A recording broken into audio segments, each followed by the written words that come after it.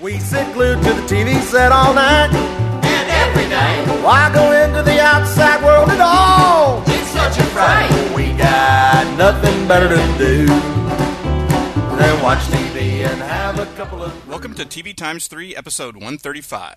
Today we have the official cancellation and renewals from the 2011-2012 TV season to talk about, and then we'll be discussing the season finales of Castle, The Big Bang Theory, Fringe, Once Upon a Time, and the recent flashback episode of Revenge. You can find the full show notes with time codes for each segment at tvx3.com/135. I'm Jason the TVaholic from tvaholic.com, and this week I have joining me Carla Day from tvdiehard.com, clickclack.com, and tvfanatic.com. Hey, that's my cue. Sorry. Daniel from the tvaddict.com. What, only one place? Yeah, I feel like such a slacker compared to Carla. Okay, so first up, this week is Upfronts week, so they're announcing all the new fall schedule, the fall 2012 schedule, but we'll be covering that next week on the podcast once everybody's made their official announcements. But with that coming up, all the networks have talked about, have put out what shows have officially been canceled and what shows they've officially picked up. We just won't know where they're putting them necessarily until later this week for all the different networks. So we'll just go through all the shows, kind of broken them down into each network for all the shows that are now were once on the schedule at some time during the 2011-12 TV season. And so for ABC has canceled Charlie's Angels, Cougar Town technically, but that'll be moving to TBS, Extreme Makeover Home Edition, GCB, Man Up, Missing, Pan Am, The River, and Work It. And then they have renewed America's Funniest Home Videos, The Bachelor, Body of Proof, Castle, Dancing with the Stars, Don't Trust the Bee in Apartment 23, Grey's Anatomy, Happy Endings, Last Man Standing, The Middle, Modern Family, Once Upon a Time, Private Practice, Revenge, Scandal, Shark Tank, Suburgatory, and Wife Swap.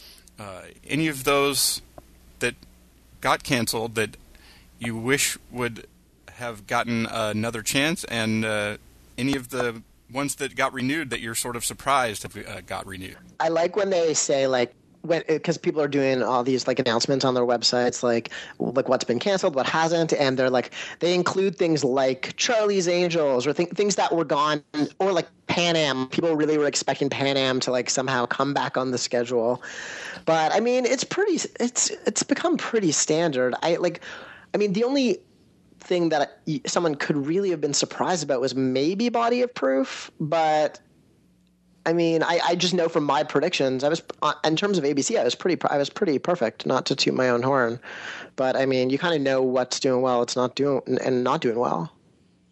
Yeah, I agree.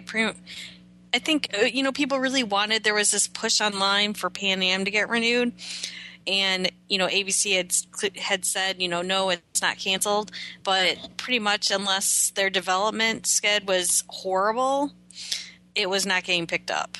No, it was canceled, though. They just never say, yeah. That's the thing that when people say that, oh, they haven't canceled it. I'm like, yes, they took it off the schedule after 13 episodes. If anyone actually thought, and people did, people would tweet me. I mean, my God, somebody just tweeted me to bring back The Finder today. Honestly, when you're taken off the schedule after 13 episodes, you are pretty much done. And if you get pulled off before that, it's even worse. It's even worse news.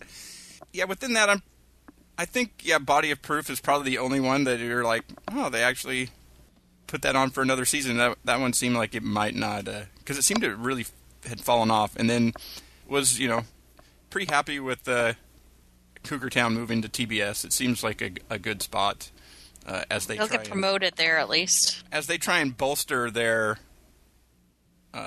original comedy lineup over the they've got a bunch of stuff in the pipeline coming out over the next couple of years. They've got it sort of in the pipeline to do more than just the Tyler Perry shows and stuff like that for original comedy. They're actually renaming the show Tyler Perry Presents Cougar Town, though, just in case you're wondering. If it got it 100 episode order, that would be TBS paid Conan a nice chunk of change to come over and kind of legitimize their comedy business, but they've done a really poor job thus far of building anything around him. And I don't mean to stereotype or anything, but I don't know if the same people who watch the Tyler Perry comedies are watching Conan. So, I mean, TBS has to really, I think it was a really smart move to bring Cougar Town, because I think the audience for Cougar Town and Conan are far more compatible. Yeah, and I think they're trying to do that multiple, where they have stuff in that last hour leading into Conan, on multiple nights, where it's not just, reruns of How I Met Your Mother or Big Bang Theory, whatever it is that they're playing. All right, so move over to CBS, and CBS has canceled A Gifted Man, CSI Miami, NYC 22, Rob, and Unforgettable, and then they have renewed Two Broke Girls, 48 Hours, 60 Minutes, The Amazing Race, The Big Bang Theory, Blue Bloods, Criminal Minds, CSI New York, The Good Wife, Hawaii Five-0, How I Met Your Mother, The Mentalist, Mike and Molly, NCIS Los Angeles, Person of Interest, Survivor, 2.5 Men, and Undercover Boss.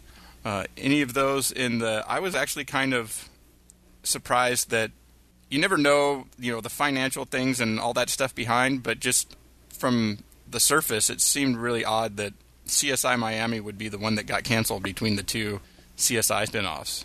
But other than that, it seemed pretty straightforward what was going to happen. I can there. tell you, it made my mother very happy. She wanted CSI New York renewed and CSI Miami canceled, so that made her day yesterday, Mother's Day. But what I heard is CSI Miami was just more expensive to make. Yeah, I think just because they're farther along season-wise, and things get more expensive as series go on, which to me I think is dumb.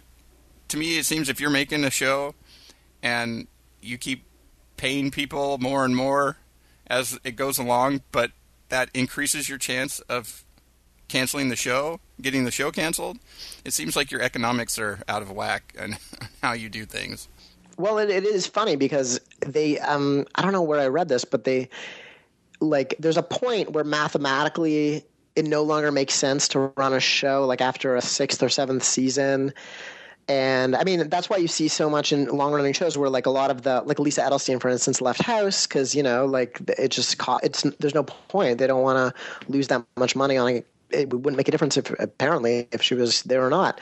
And it's kind of sucks if you're a CSI Miami fan, but hey, 10 years, that's pretty amazing. 10 years of CSI Miami. I've never seen a single episode of that or CSI New York. Of the two, CSI New York has always been the better show. Like, it's less, I don't know, very wooden and stiff CSI Miami for being set in Miami, but it's CSI Miami is like the secret life of the American teenager of crime procedurals. Okay, so we'll move on to the CW. And the CW has now canceled Hater, Remodeled, Ringer, and The Secret Circle. And then they have renewed 90210, America's Next Top Model, Gossip Girl, Heart of Dixie, Nikita, Supernatural, and The Vampire Diary. Any surprises there? No, not really. I mean, Nikita and Heart of Dixie were kind of like, I don't know, the perception out there, I think, was that those were the two shows on the network whose chances were they were on the bubble, and I'm quite happy that they renewed both of them. And Nikita, obviously, it does well. I mean, the CW nobody actually watches the network, so the parent companies Warner Brothers and CBS make all their money off foreign licensing and DVDs and digital. So Maggie Q obviously has a very marketable name around the world. Heart of Dixie has outperformed its leading Gossip Girl pretty much all season long, which I think is fantastic. And I'm happy that, like, I was a little nervous for it because it has no name brand. It's not based on a book. It's not based on a movie like most. It's not based on a reboot of another series like most of the CW's shows.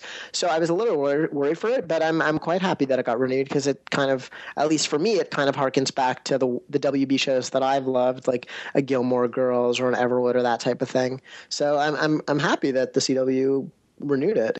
Yeah, it's nice to see that it got an actual full season, and then it's getting renewed, because they've had a couple of shows over the last couple of years that have harkened back to that sort of WB, those type of shows with like Life Unexpected and stuff like that. That got a second season, but it was only 13 episodes for each season, so it's nice to see a show that sort of has that feeling of some of those shows that we all really liked, the Everwoods and stuff like that, actually get another full season on top of a full season. And I'm really happy that Nikita is coming back. I'm surprised a little bit. I'm not surprised that they canceled The Secret Circle. I'm sort of surprised that dropped off so much over the course of the season. Oh, it was horrible. It was just horrible. Sorry. I find something incredibly uninteresting about witches. I'm not sure what it is exactly, but whenever shows introduce witches, like I don't like witches on the Vampire Diaries. I don't know. There's something about them that I tried to watch The Secret Circle a bit just because I kind of wanted to support Britt from Life Unexpected and Thomas from Terminator and Gail Harold and Natasha. Like they had a good cast, but it just was flat, and I was bored. And I'm getting too old to waste hours on this type of thing. I don't know what it is. The storytelling was just bad. Sorry. No. You don't have to be sorry. I didn't mean to cut. I thought he was done. No.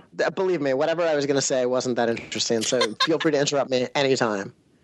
I have to say, I never worried about Nikita because, first of all, the WB brought Nikita to C2E2 last month, and I interviewed Craig Silverstein, and he seemed pretty positive about a renewal. And then about a week and a half before they were making announcements, there were ads all over for Nikita in like Variety and Hollywood Reporter, and you don't outlay that kind of money if you're going to cancel a show. Yeah, just to try and get people to watch the last couple episodes or something. Well, but they were in industry papers. They weren't in. It wasn't like they put an ad in the Chicago Tribune. It was in Variety and Hollywood Reporter. But then also they get a lot of views overseas and get, I don't know. And the CW, their ratings, I really think that they don't use Nielsen the same way as other networks do. They're really pushing people now to watch online and watch on your mobile phone. And I think they're getting a lot of views that way. So I think over the next season it'll be interesting to see how that plays into the renewals. But I'm really happy about Heart of Dixie. I don't usually watch shows and notice particularly for the sexy men that are on there, but it's hard to ignore on Heart of Dixie. Although I'm just going to say I really think Scott Porter's let himself go since being on the show. It's funny because, if you've ever been to a set, there's a lot of food. Like, you really can eat. There's between craft service, which is like the snack bar for those people who don't really know, and it's always stocked, and the meals. You really can eat all day long. And I feel like certain actors. I mean, there's certain actors who know that half the reason they're on the show is for their six-pack, so they make it their business to keep in shape. Now, there's other actors who realize that, they're just kind of likable. And Scott Porter has taken the latter approach, and he's definitely put on the freshman 15 since the show started. That's all I'm going to say. Maybe it has to do with the fact that he was getting married, too, so now he doesn't, Yes, it worked it worked with the character. That's an excellent point. Well, no, in real life, too. I didn't know he's getting married in real life. I thought you were talking about the show. So all around, it's just all around. He's pretty much, there's no reason for him to really focus on the whole diet. But, I don't usually talk about people's appearance because who am I to judge? Well, I don't know if you've ever noticed, though, after the first season of a show, in the second season, if you ever watch almost every show, it's no fail, is that the women get skinnier and the men, chunk up a little bit. Oh, that's funny. I'm gonna look for that. I haven't noticed that, but that's hilarious. Yes, it's like the female actresses notice themselves on camera and all of a sudden are like, oh man, I need to and then the guys are like, yeah, maybe it's the craft services that does it. I don't know, but I think it's an interesting trend to watch. So that's totally off topic. Okay, so we'll move on to Fox, which has canceled Alcatraz, Alan Gregory, Breaking In, The Finder, I Hate My Teenage Daughter, Napoleon Dynamite, and Terra Nova, and has renewed American Dad, American Idol, Bob's Burgers, Bones, The Cleveland Show, Family Guy, Fringe, Glee, Kitchen Nightmares, New Girl, Raising Hope, The Simpsons, Touch, and The X Factor. Will all be coming back again next season. Anything that you would have liked to have seen come back, or anything that surprised you that it is coming back? Alcatraz, it's gone. I'm so sad. Okay, not really all that sad, but I really was hoping that they would pick Alcatraz up to take over mid-season for Fringe's time slot. I really think it could have done... It's set up a really great premise in the first season, and it could have built on that in the second season and even built an audience if they approached it right. So that was a little disappointing. Well, they might have got an audience if they actually had built on the premise in the first season. Yeah, Well, I think they really did. I think they squandered an incredible premise. I mean, I am the first person to jump on a J.J. Abrams top-line show with, like, Jorge Garcia and Sam Neill. Like, great cast. The premise, like, was incredible. But I just was bored. I really wanted to like this show. I just found that they tried to go – like, it was like with Fringe's first season when they tried to be all procedural, and that's really not my type of show. And I gave up, you know? Like, there's a lot of TV and there's only so much time. But is that the network's fault or is that the producer's fault? Because I think that is like an overwhelming problem with shows like that want to be. I think it's a combination of the two, because they made some changes from the original pilot, and they also made some changes behind the scenes of who was running the show and writing the show and stuff. And the show became slightly different in some iteration from when they picked it up to when it actually aired. And so whether, the network, whoever was all really responsible. There's the middle part of the season where I don't mind procedural stuff. The problem is they had this big backstory type stuff, and there were too many episodes that didn't hook into that storyline at all, really.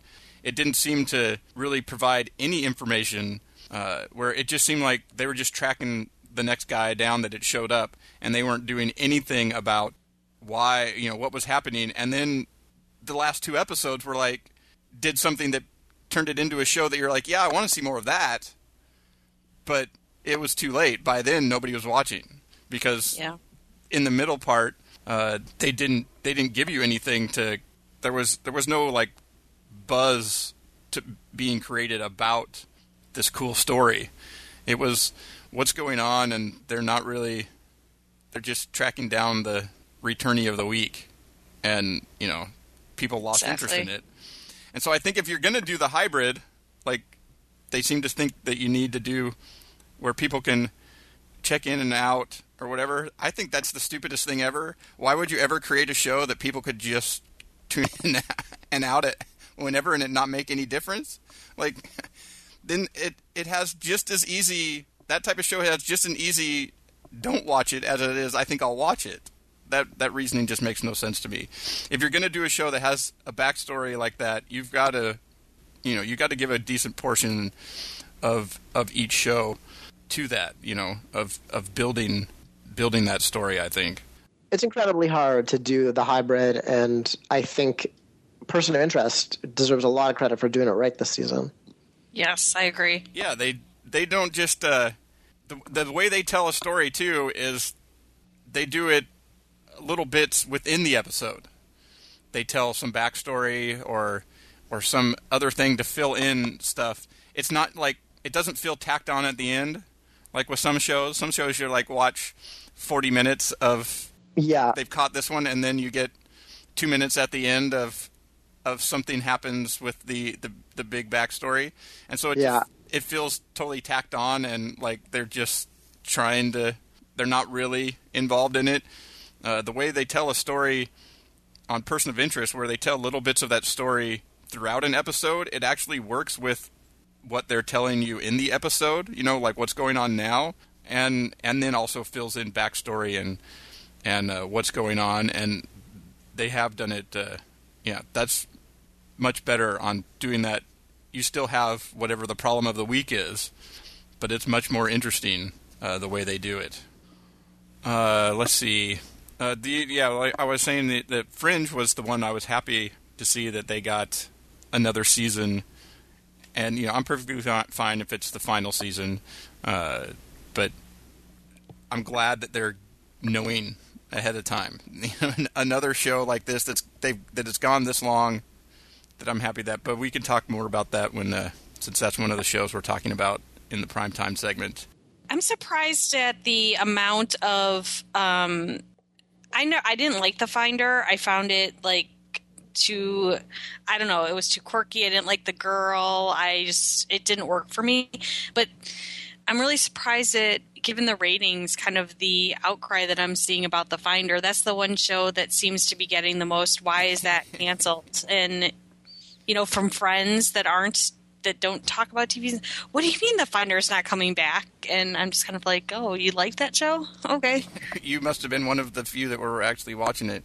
Yeah, the Finder had the quirkiness and stuff like that. I didn't mind. I actually liked the Finder character, like what they sort of developed there. It was all the stuff around that with the gypsy girl and stuff like that never really. I'll say it again. It never made sense. That a teen girl on probation would be allowed to live on her own in a trailer next to a bar and work in that bar where her guardian was a guy. It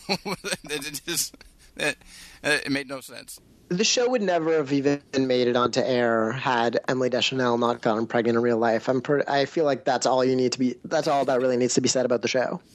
It was 13 episodes of filler to save space while they were waiting for Emily Deschanel to be able to come back. Wow, you both could say your last name right. I can't say it right. I'm impressed. Okay, so on to NBC. NBC has canceled Are You There, Chelsea, Awake, Bent, Best Friends Forever, The Firm, Free Agents, Harry's Law, The Playboy Club, and Prime Suspect. And NBC has renewed 30 Rock, The Biggest Loser, Celebrity Apprentice, Community, Fashion Star, Grimm, Law & Order Special Victims Unit, The Office, Parenthood, Parks and Rec, Smash, Up All Night, The Voice, and Whitney. I have to say, of all the things, I think I'm even more surprised that Whitney came back than Community came back. I have to say, anyone who's surprised that Whitney came back, didn't watch Whitney. Actually, that's all I have. Really? Yeah. I have to tell you, I originally, when Whitney was announced last year, everyone's like, NBC is trying to replicate CBS. They're trying to do a traditional comedy. This is going to be horrible.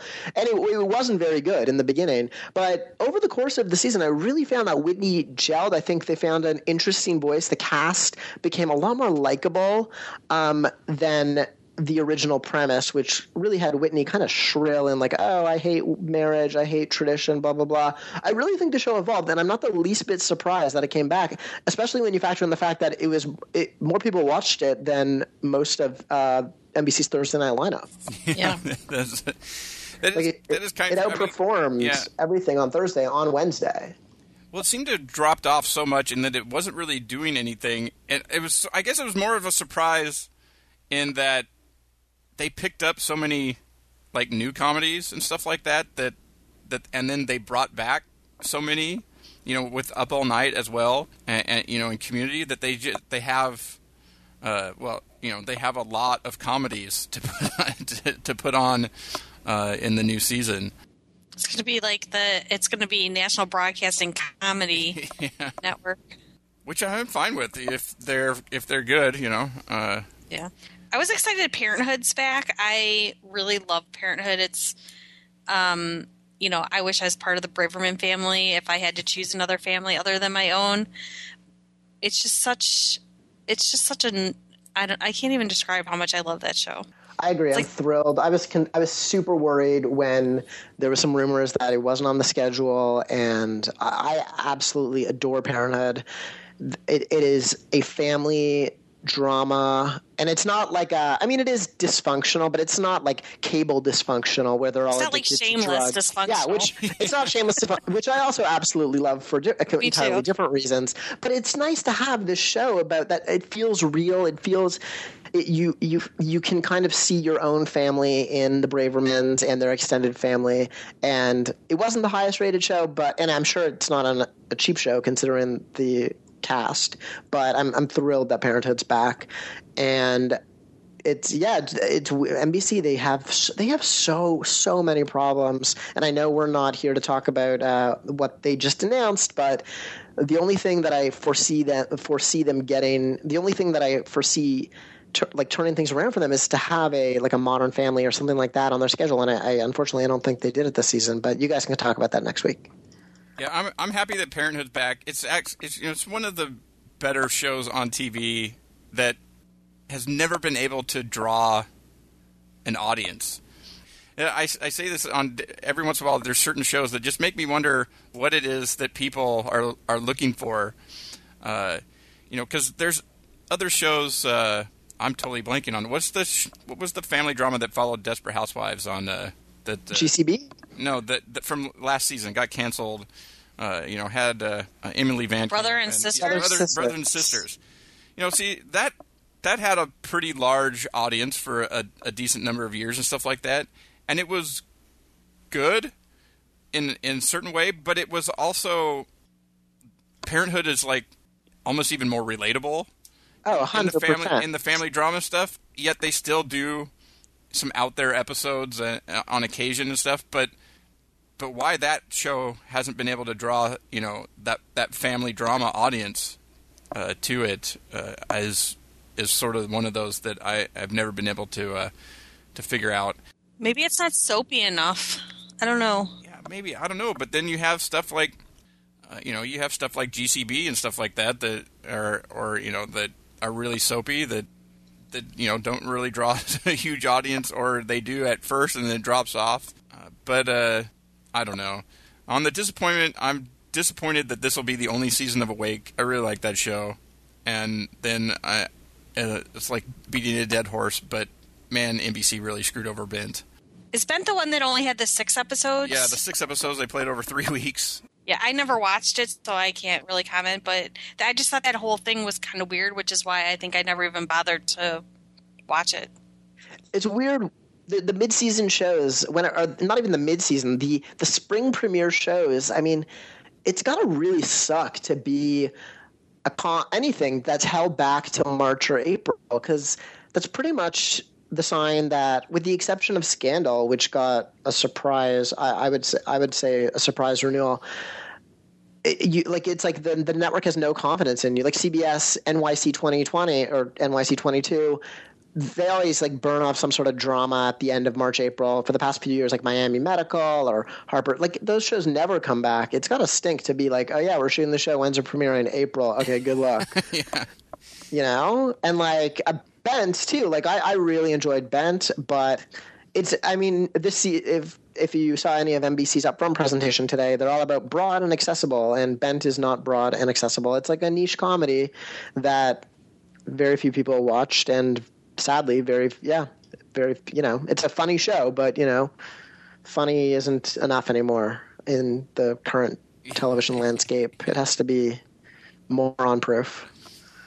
I don't know what exactly it is, but it just seemed like the cast that they had there, with Amanda Peet and stuff like that, that apparently they were even at one point they were in a bidding war to get this comedy and get Amanda Peet, and then to do what they did with the show, it's one of those things that makes you go, that's why NBC is in last place, is they do this type of stuff. Is you get into a bidding war that you ultimately don't even give a shot to. That's the type of stuff.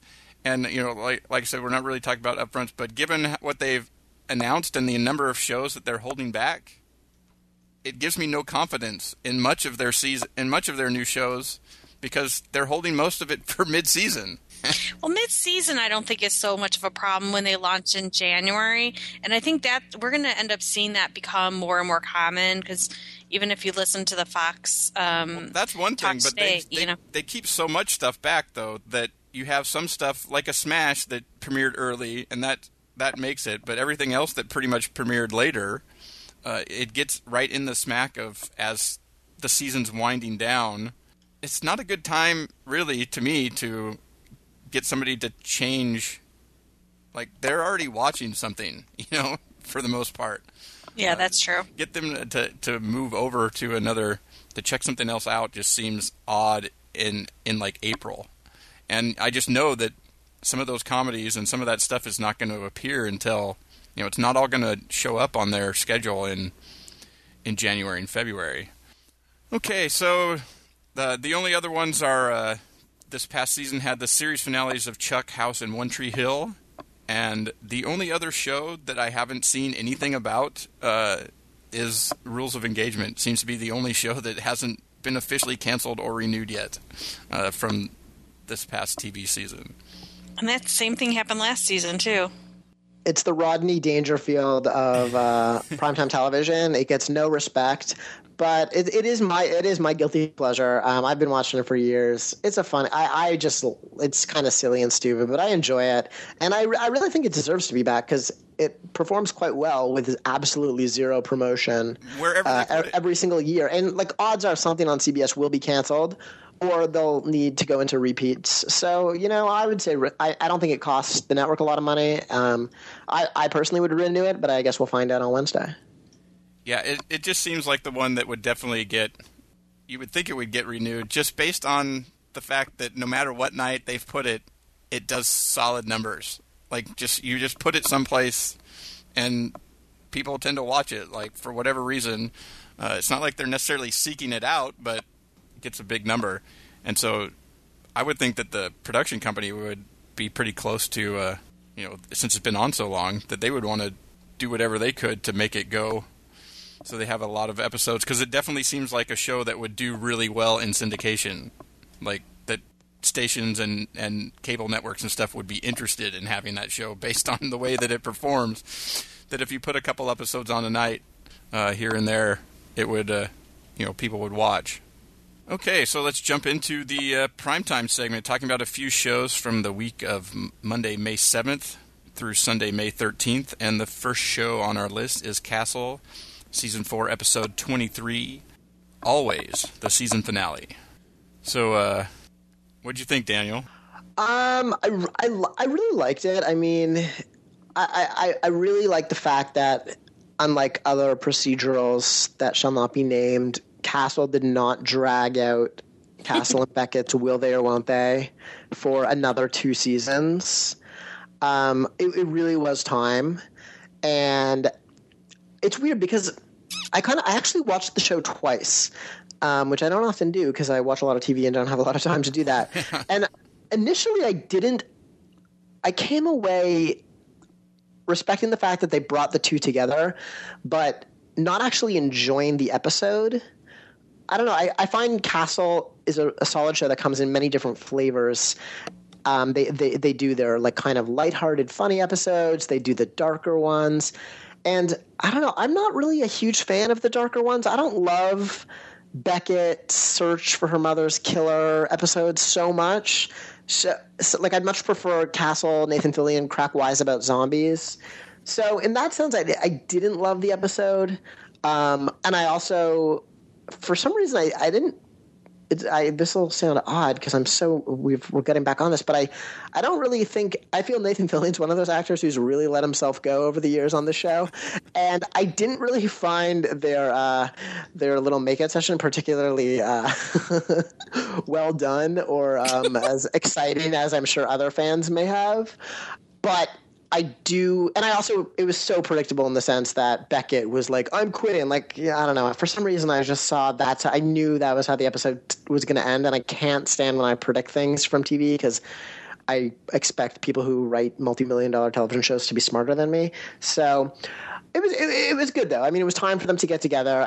I'm curious how they'll handle it next season. I think they'll handle it well because I actually think Andrew Marlowe and his team are quite smart in that sense. But it wasn't the greatest finale, I will say.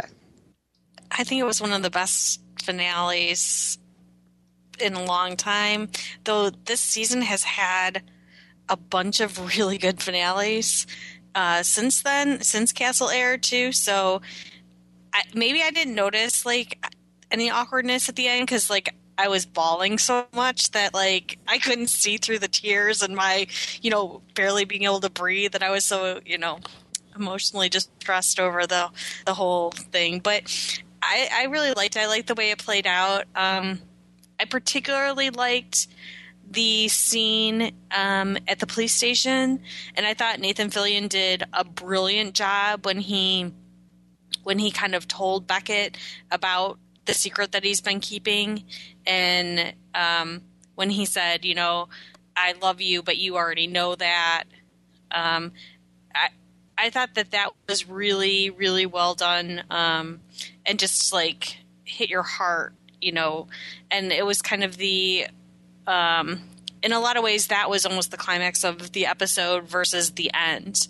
But I just loved it. I loved the way that it went. And I've read from that, unlike other shows, which we won't name, that we will actually get to see them wake up in the morning, most likely, when it premieres, that they want the fans to be able to enjoy the relationship instead of having it all happen off screen. So I'm looking forward to it coming back and seeing how it'll play out.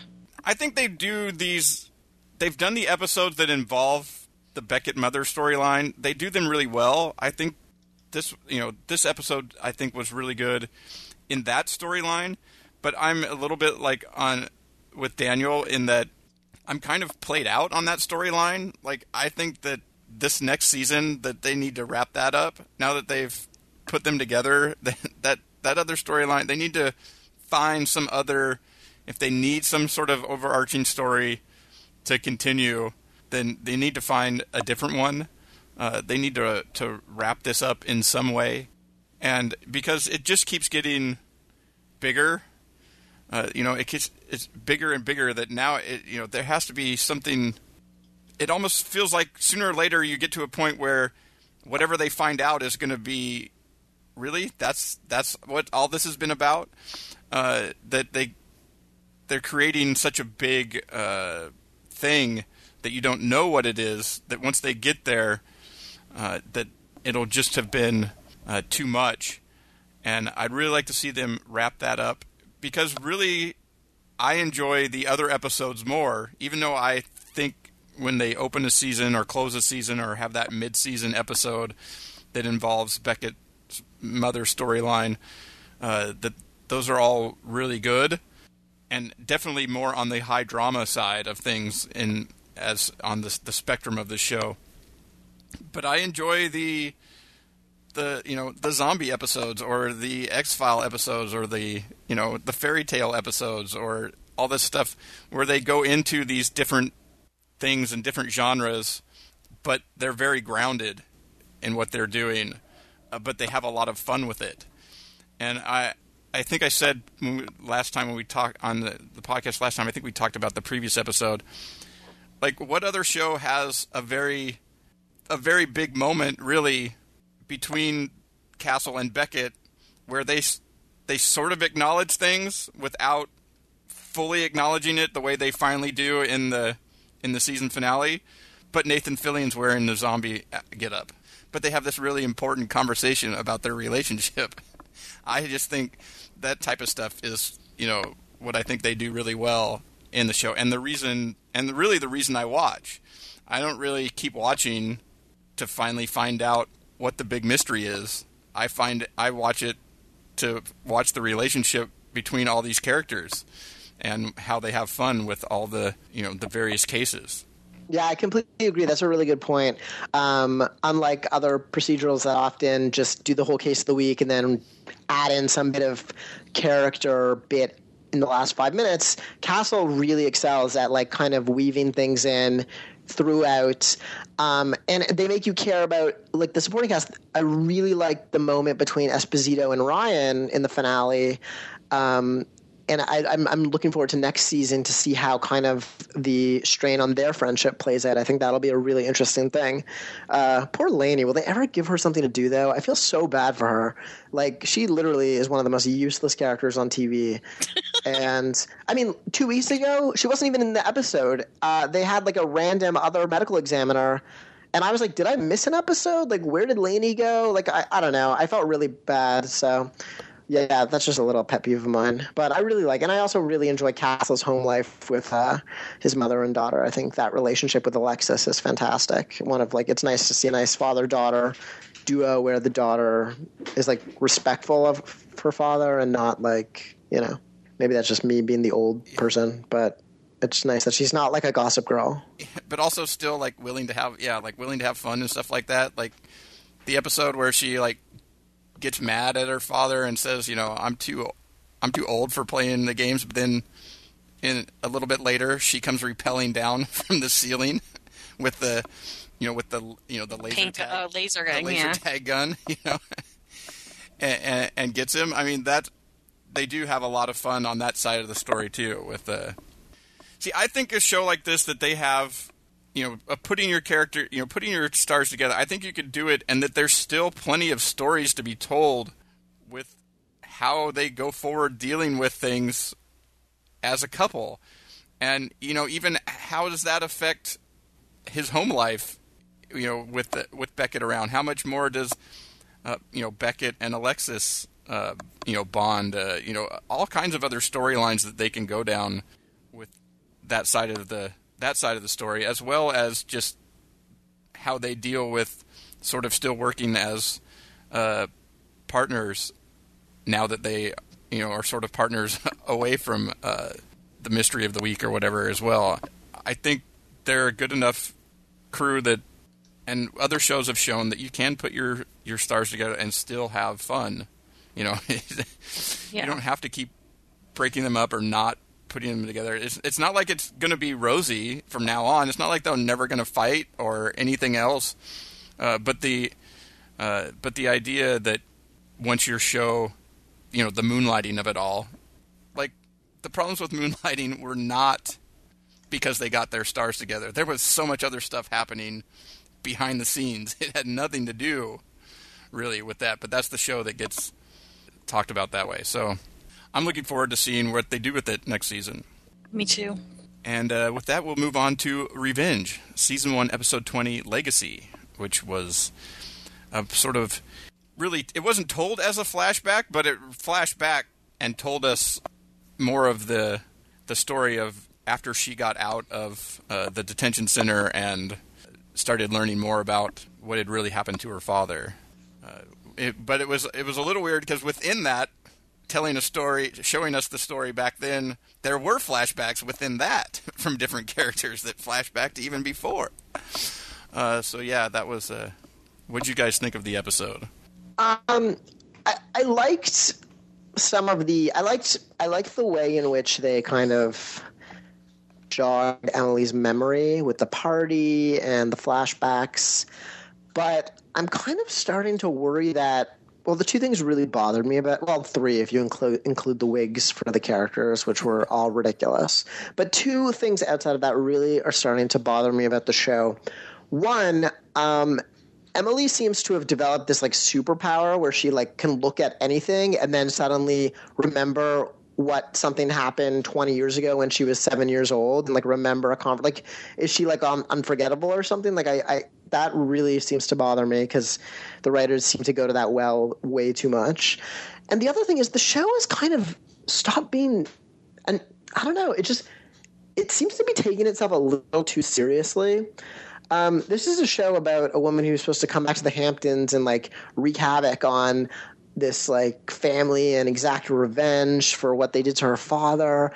And like, I feel like it's losing the soapy elements that you kind of want in a show like this, like a little bit of the crazy. Like, I don't know if anyone's been watching Scandal, but that show is all kinds of crazy. And it's really been fun where like characters do these outlandish things. And I'm finding that like Emily and I don't know, the past few episodes really have, ever since it's come back from its like little spring hiatus, it's kind of taken itself a little too seriously, I think. Yeah, I didn't care for this episode very much. I understand what the point of it was as far as kind of giving us more background information about the characters and all the bad things that they did.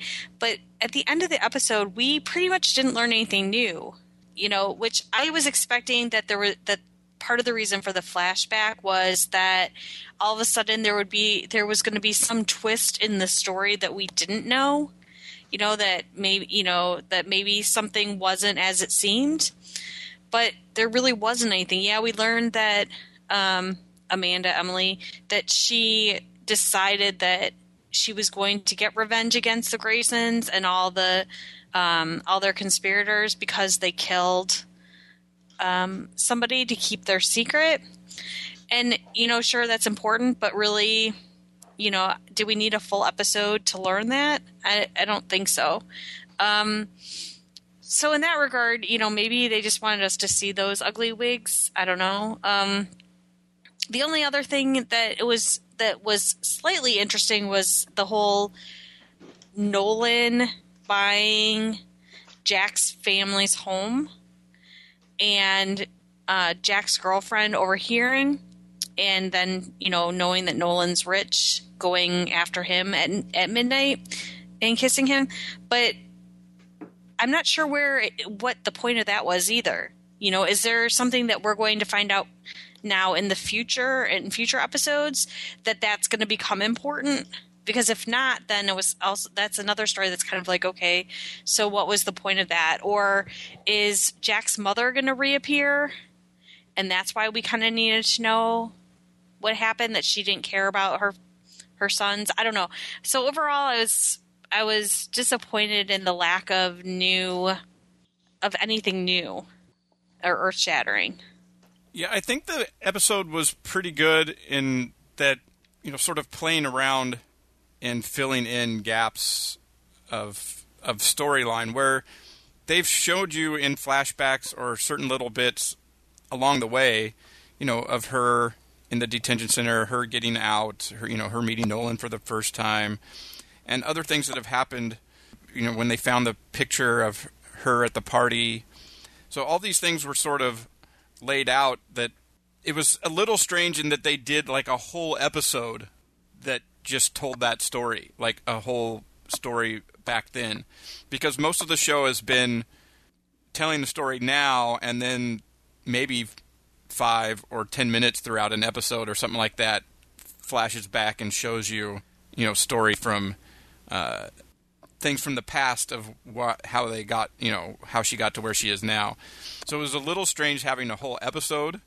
I think they did a pretty good job, other than, like you said, every time they try, you have to go back a certain amount of time, but not too far. So people sort of are going to look the same, but you want to make them look different so that you can visually say that this is whatever 6 years ago or however long it was.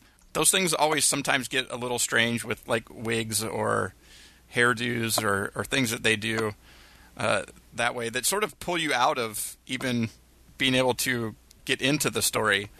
But overall, I think the episode was mostly just like their way to bring back a bunch of characters that have either been killed off or what have you to create this story. And this almost plays like a prequel to the pilot. Like this is the real story in there where things changed and she learned about what these people were like and decided. But to have this so far into the series and have it be a whole episode like that was a little strange.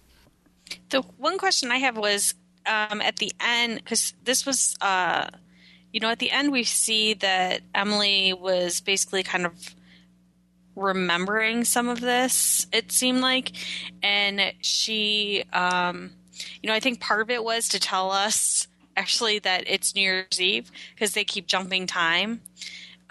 So now we know when it comes back, it's going to be like the next year, and that her and Daniel are still together.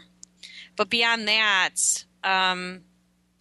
it's interesting that she said, there's some people there I want to talk to. It's like, okay, is she launching a new component of her plan? Is that what we're going to get over these last, I think there's 2 episodes left, for her getting more revenge finally? Because that's what I think this show's kind of been missing since Tyler's death, is really Emily getting her revenge and the plot. So I'm looking forward to maybe getting back to that part of the story, and maybe Daniel, that will kind of get the story back.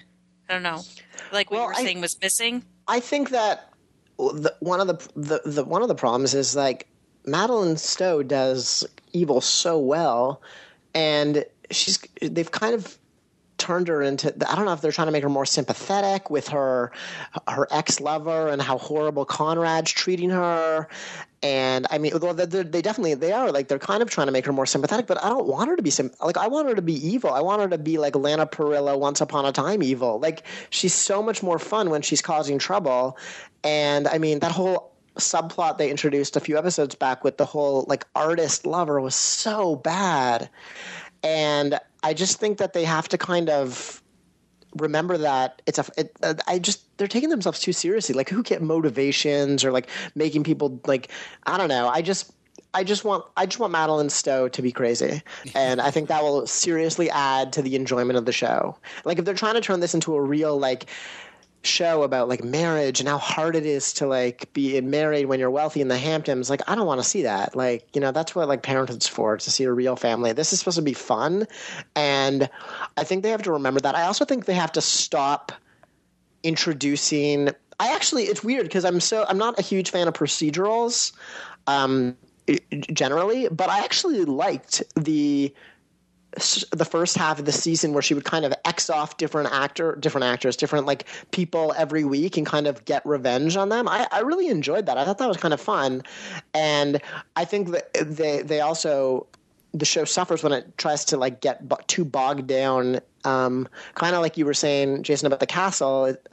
It's like, no, Conrad wasn't behind the murder. It's someone else or this or this. It's like deeper and deeper and deeper into this whole pit of like, who cares? Like, just make fun TV, and lately it has not been fun. Yeah, I think the revenge aspect of it, like when it started, it was like, oh my god, they can't do a takedown of the week, like you're going to run out of people. But now it's gone on where in the season where now it's like, when is the last time they had a takedown? Like, yeah, I like that the series showed that it could do more than a takedown of the week, and that it had potential longevity past, you know, a first season.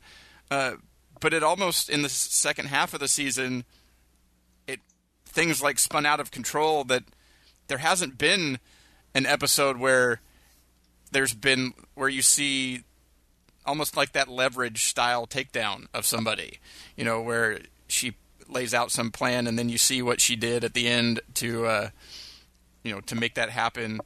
And so I think that is something that has been missing. While, you know, obviously I don't think they can do that on a weekly basis, because then you'd have to have, you know, like hundreds of people involved in this conspiracy, and for her to have somebody to take down every week.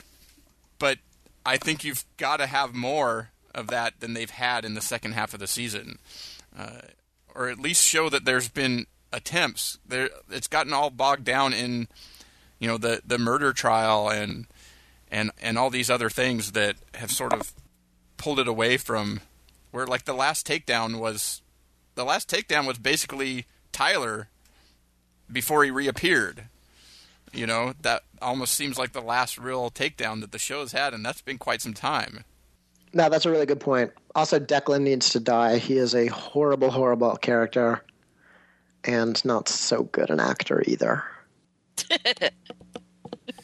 And on that note, we'll move over to The Big Bang Theory, Season 5, Episode 24, The Countdown Reflection, the season finale.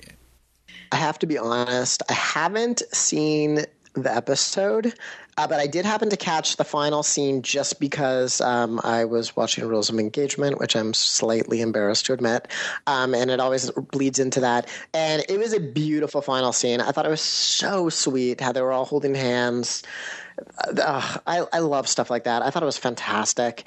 And it's weird because people are always like, oh, you got to show them people, like, you know, characters make out or do whatever. And it's like a little thing like that gesture of hand holding between Sheldon and Blossom, whose name I'm forgetting at the top of my head.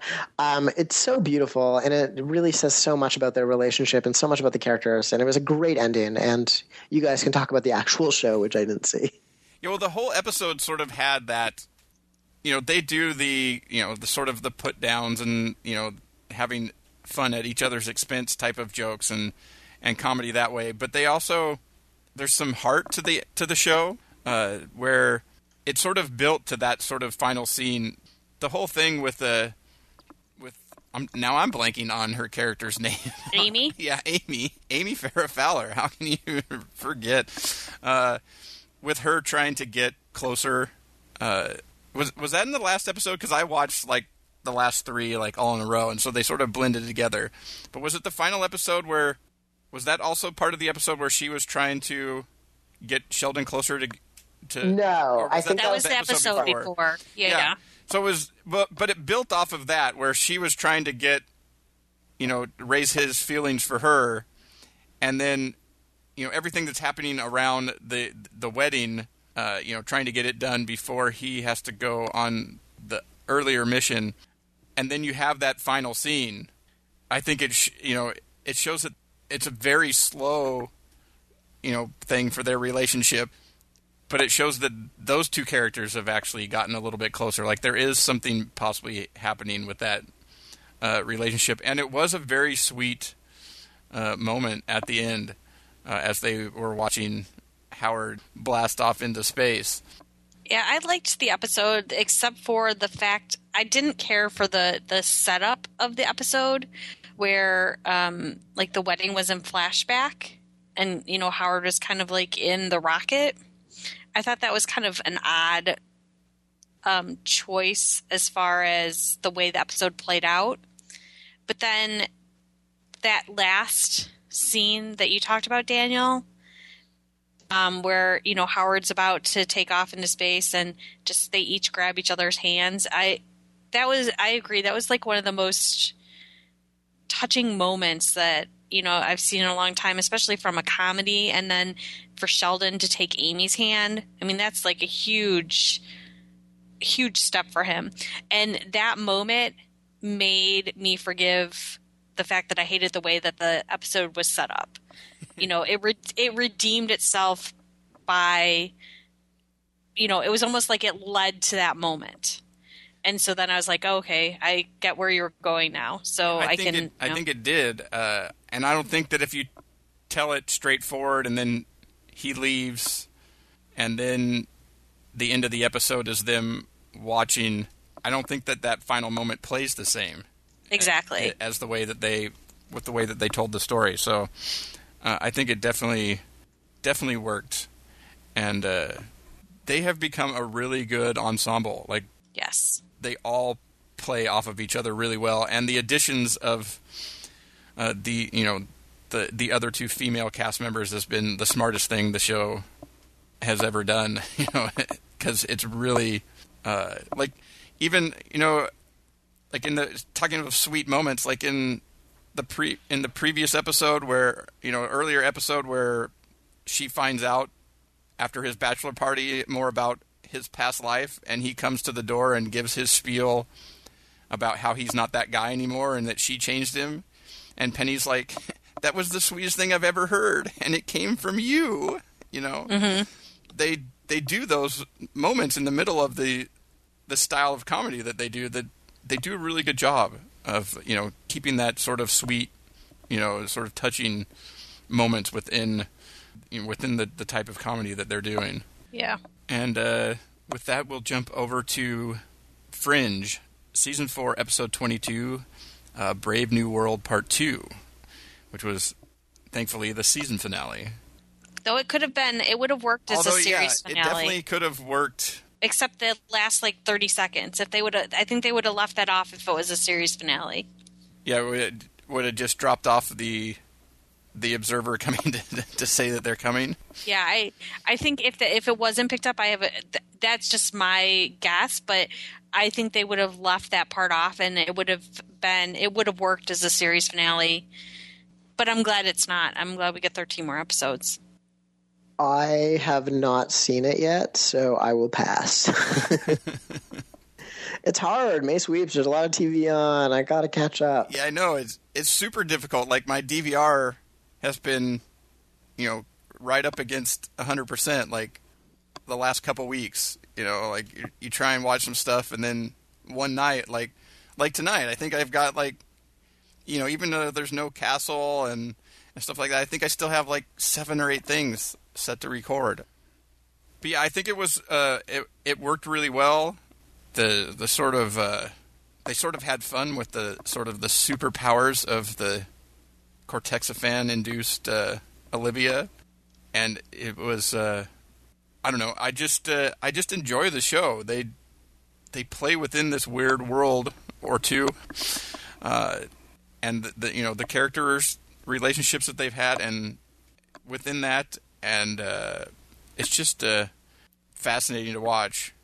I'm glad that the show, it's sort of one that deserves a finale to sort of everything that's been going on type of stuff that I'm glad we're going to get. Yeah, I liked the episode. I think I don't know. I struggle a little bit with Letters of Transit. When we jump forward to 2036, as I love that episode. It's probably one of the best episodes of television ever that I've seen. Which I don't know that I'll say 6 months from now, but coming off of it, but it took away a little bit from this finale because.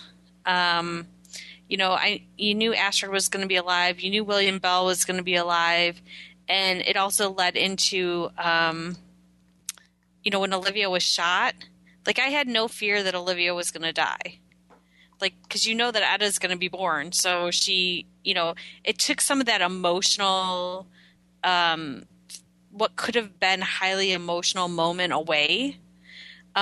Even though you kind of lived it through Peter's anguish at seeing Olivia dead, but in some ways that seemed false because, we know that she's not going to die. So I couldn't empathize with him as much as I would have otherwise.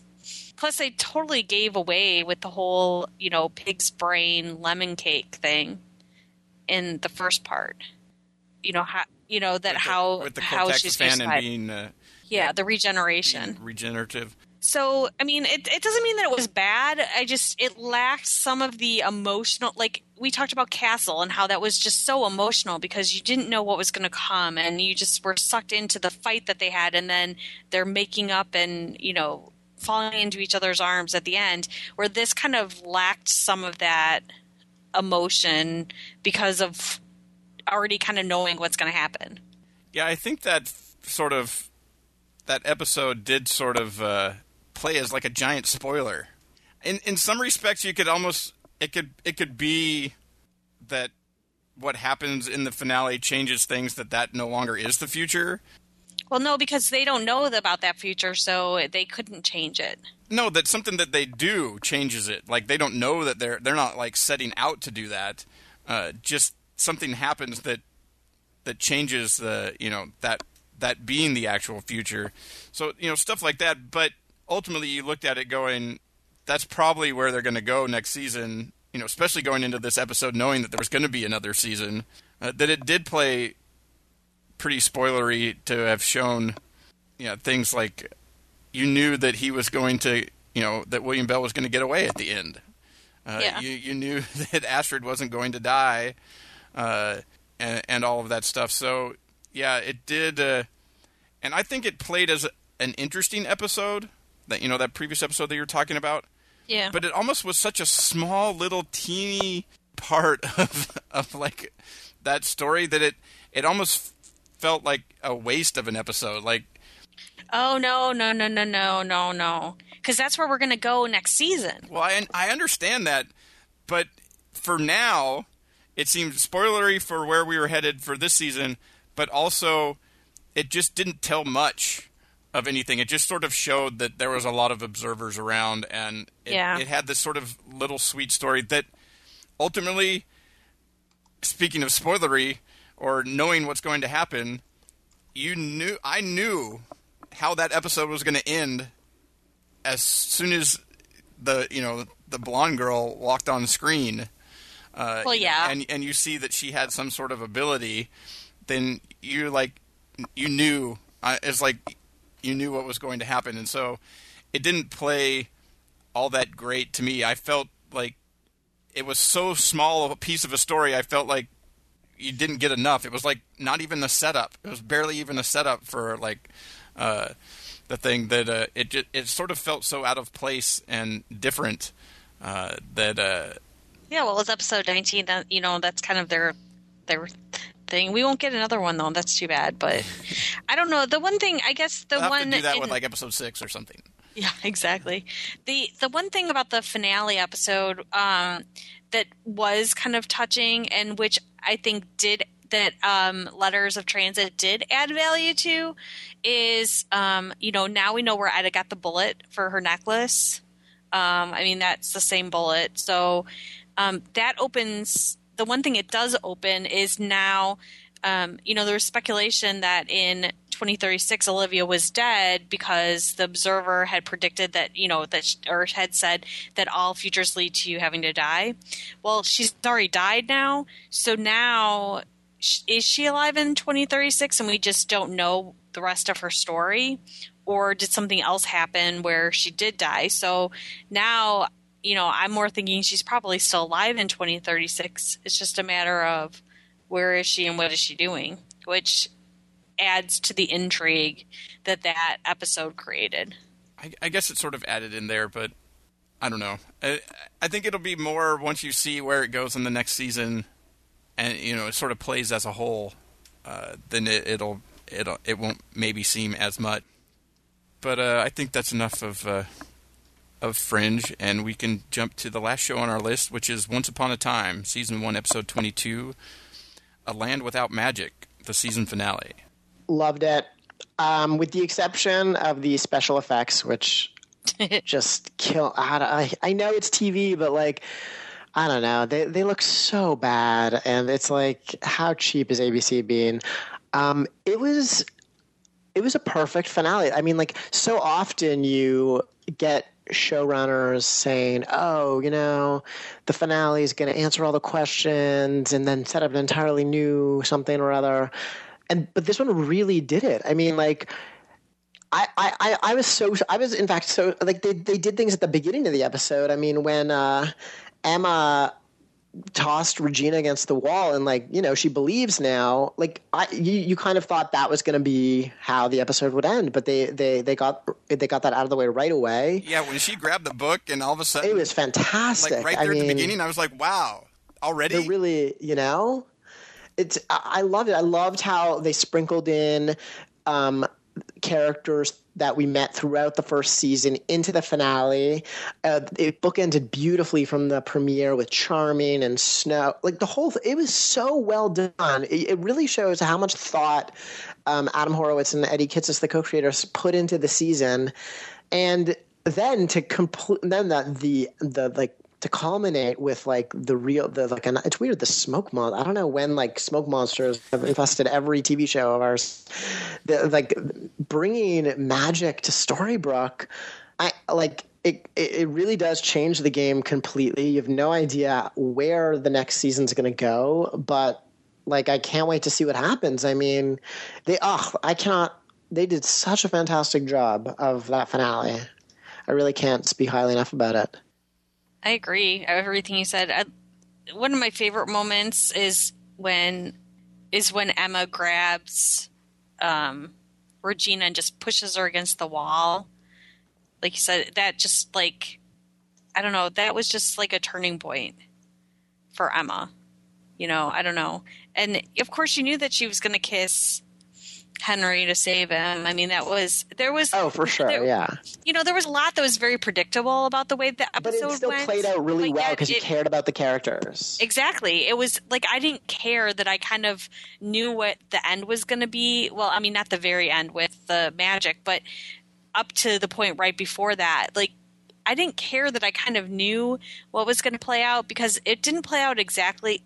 There was always something a little unique, or like you said, they used all the characters really well. That all of a sudden a new character would, and you'd be like, "Oh yeah, okay." Belle coming back, and I know some people didn't like the dual dragon fights scene. I liked the way that played out because it really showed in the finale, the fairy tale land and Storybrooke and how they kind of mirror each other at certain points in time. So I thought that was really well played. When she was pulled out her gun, it's like, no, use the sword. But overall, I just really, really loved it. And the end, it's a whole new game for the second season. And I know I interviewed Jane Espenson last month at C2E2, and she said, they have a plan for season 2. They know what it's going to be. And if it's anything like the way they've constructed the first season, I think the second season could be, even better now that there's so much more opportunity that they can do with the characters now kind of knowing who they are. So it'll be interesting to see if we still have the flashbacks. I really like Fairy Tale Land, so I'd kind of be sad to see it go. But the special effects were horrible. The green screen, like there was the scene with Charming, and you could see like the outline of Charming. It was kind of bad. But, besides that, it's, I'd miss Fairy Tale Land. They're definitely going to keep. That's a huge component of the show's popularity. I'm sure ABC has tested this, and Fairy Tale Land's not going anywhere. First of all, Snow. We have to see how Charming and Snow take back the castle. Oh, that's true. They kind of even planted that in the finale. So, they have to get it from Regina. Point. So, that's not going away at all. But yeah, no, it really, really was a fantastic finale. The whole season, I've just been fascinated with the show, and that the planning that had to go into it to create this. Like you said, this story basically tells you, with him waking up Snow, you see the story right before that, how it played. Just the way that they've sort of chopped up that story on the other side, on the fairy tale side, the amount of planning that had to go into that so that each thing plays the way that it did, so that this finale plays this way, is, I think, a phenomenal feat of TV writing. It was like the anti-Lost, even though these people were involved in Lost. Yeah, well, I think they learned so much from Lost, and I'm not comparing the two shows because I think they're obviously very different. Lost is exactly. If anything, the show. I don't think sometimes the writing and sometimes the acting is a little hacky in Once Upon a Time, but I just love the whole side. I love everything about it that I'm willing to forgive a lot. So I don't want to put this in the same league as Lost, which I think is its own show and a completely different discussion. But they definitely learned a lot in terms of the question to answer ratio. And they very easily could have ended this last night, Sunday's episode, with – they could have just left it. They could have ended it with Emma finding out, believing.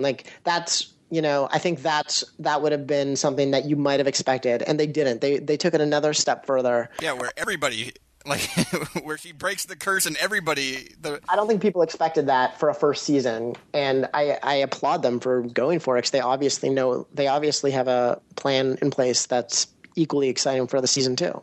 Yeah, and given the plan and what they executed in the first season, I'm, totally looking forward to where this could possibly go, what they're going to do with a second season with, magic being now in Storybrooke or whatever they're going to do, however they're going to tell the stories. Just the sheer ability of how it was mapped out, I think, is amazing to me.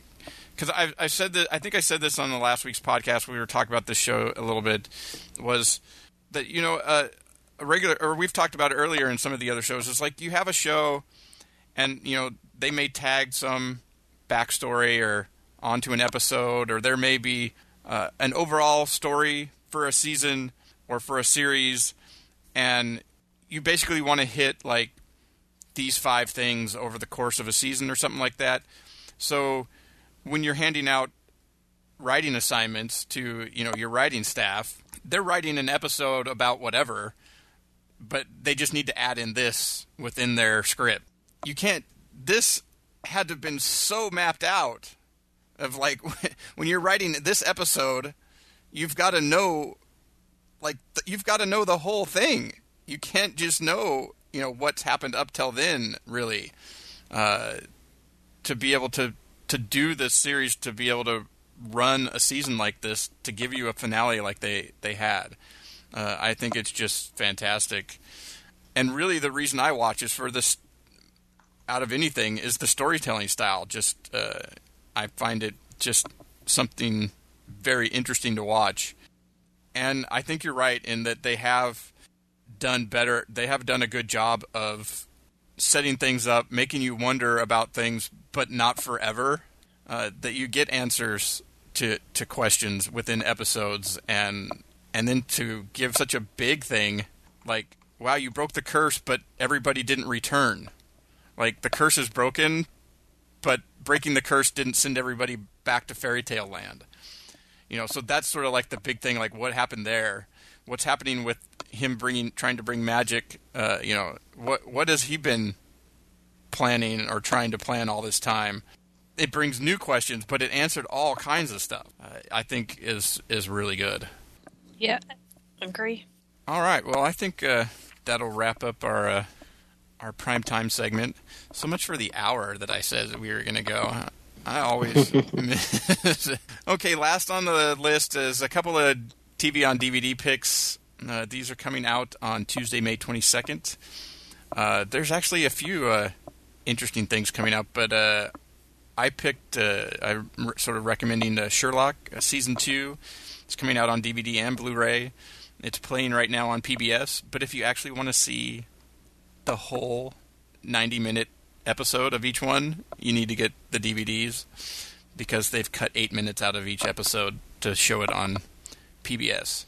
You gotta love when PBS is cutting 8 minutes out of a show so they can play ads. That makes no sense to me, but anyways, Carla, what was your pick?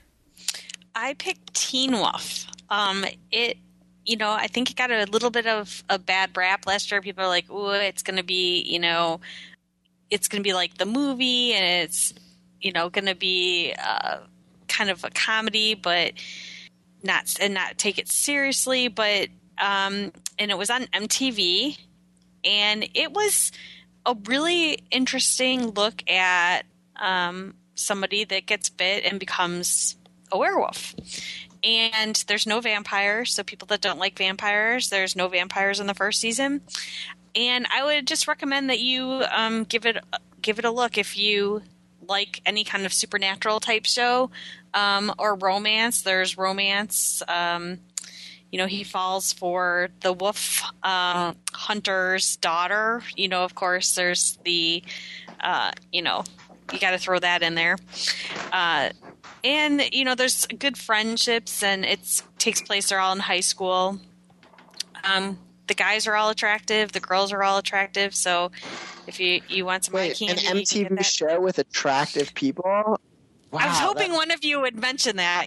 That's really risky. That's really, I don't know if it's going to work. No, I have to say Teen Wolf definitely is if you didn't see the first season, it's definitely worth checking out. When you think Teen Wolf, you obviously think of the Michael J. Fox, sort of comedic movie take on the thing. That they sort of took that idea of somebody that turns into a wolf in high school, and that's basically the only thing that's the same, roughly. It's really more. Well, there's also it's more Vampire Diaries than than the Teen Wolf movie. Instead of basketball, he plays football. Or, I'm sorry, he plays lacrosse. Is it lacrosse? And, so there's that little, the component of that he has strength, and he goes, from being weak to being strong. It's sort of more Vampire Diaries or Smallville than anything else. I don't think saying it's Smallville is actually an endorsement of the show. Vampire Diaries, yes, but telling people it's like Smallville is probably not going to get them to watch. There's sort of the guy that's sort of the geeky weakling, or is supposed to be, type of thing, becoming more of the hero, or once he ends up with these abilities and stuff like that. It's but I'm just saying it's more on that side of things than on like the goofball comedy. Although his friend provides a lot of comedic comic relief, the comic relief in a series that's played pretty straightforward, more drama than anything else. It's really more like a teen drama with werewolves. The one thing that really made me want to recommend this for people to catch up is that MTV just released a trailer for the season 2, and let me tell you, it looks like some stuff. I don't know if I'm allowed to swear on this podcast or not. Some stuff is really going to happen in the second season that is just, I mean, I was blown away by the trailer. I watched it a couple times and I was like, I want to watch it now. That they really took the first season and it looks like they're even going to delve deeper into the werewolf mythology and kind of that world. So if nothing else, give a look to the trailer and see if it looks like something that you'd like. But I surprisingly really enjoyed that season, especially as a summer show. Yeah, looking forward to the next season. So check those out on DVD if you'd like. We'll have links to those at Amazon on the website at tvx3.com/135, where you will also be able to find links to the 1,000 places that Carla mentioned at the beginning of the podcast, and where you'll be able to find Carla and Daniel online at Twitters and websites and whatnot. And that will do it for this week's episode. Next week, Amory and Ray will be back, and we'll be covering all the announcements from the upfronts this week. So we'll be taking a look at the schedules and any of the new shows that look interesting to us and all of that. And with that, the opening and closing music is provided by IODA Promonet. The song is TV Party by the Asylum Streets Makers from their Mercurial title, put out by Yellow Dog Records. And thanks for both of you coming on. Oh, thanks for having me. It was great. Went a little longer than I thought, but, that tends to happen. Please rate or review us on iTunes or Zune or any place else out there if you like the show. Who people still have Zooms? I have no idea. Is that a thing? Apparently, BlackBerry.